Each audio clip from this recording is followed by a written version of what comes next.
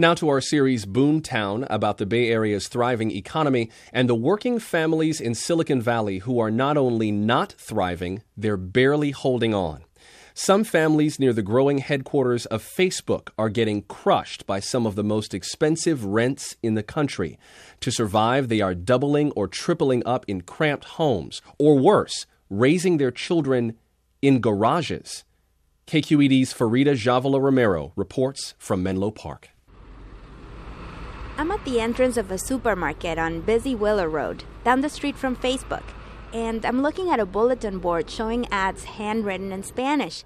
They're offering garage spaces for rent, with built-in bathrooms and sometimes a kitchen. Renting out these structures is illegal. Some don't even have windows or heating, but I'm looking at one here renting for $800 a month. ¿Quieres hablar? Elsa lived with her 4 kids and husband in a Menlo Park garage for years. We omit her last name because of her immigration status. She says it was so cramped, her baby Mateo didn't have any space to learn how to walk and no space for toys or anything. No podía él así como correr y todo. Elsa and her husband's jobs are nearby, so when looking to move, they decided to stay in the area. But the only thing they could afford was a slightly bigger garage a few blocks away. Como aquí duermen las niñas. The girls sleep here, the boys' bed is over there, and the baby's crib is right here. The beds take up almost half the room. The table along the wall doubles up as a makeshift kitchen and desk for the kids' homework.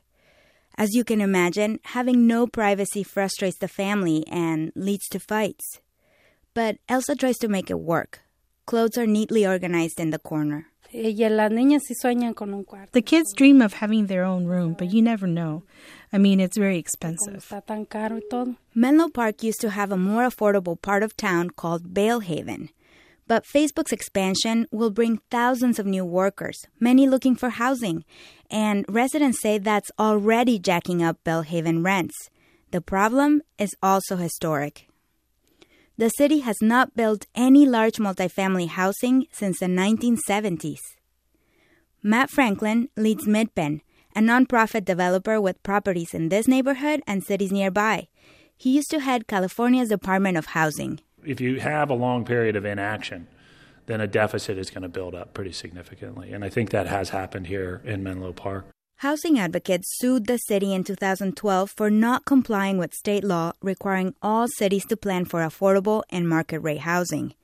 Menlo Park has promised $3.2 million to Franklin's project to build 78 affordable housing units next year in Belhaven, but it may not be enough. It's a community that I think will run a very serious risk of some of the real negative impacts of gentrification, displacement of very long-standing residents who have in many ways, against all odds, built what is really a wonderful and very healthy community in many respects.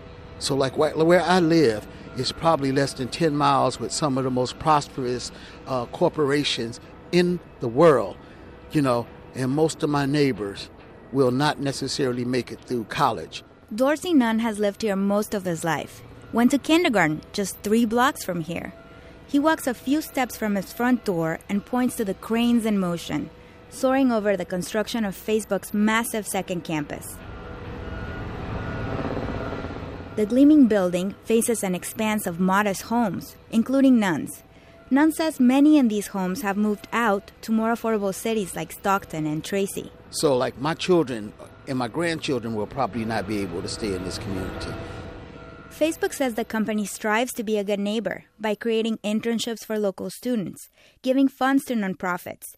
It's paid for a new police station in the neighborhood, and it's building 37 low-income apartments, a small part of a housing complex with nearly 360 units for Facebook employees.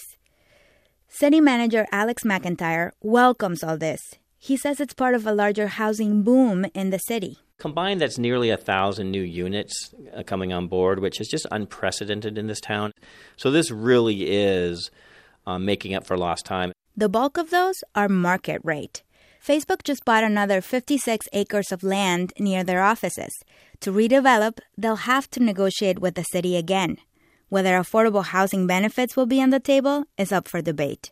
For KQED News, this is Farida Javala Romero from Menlo Park.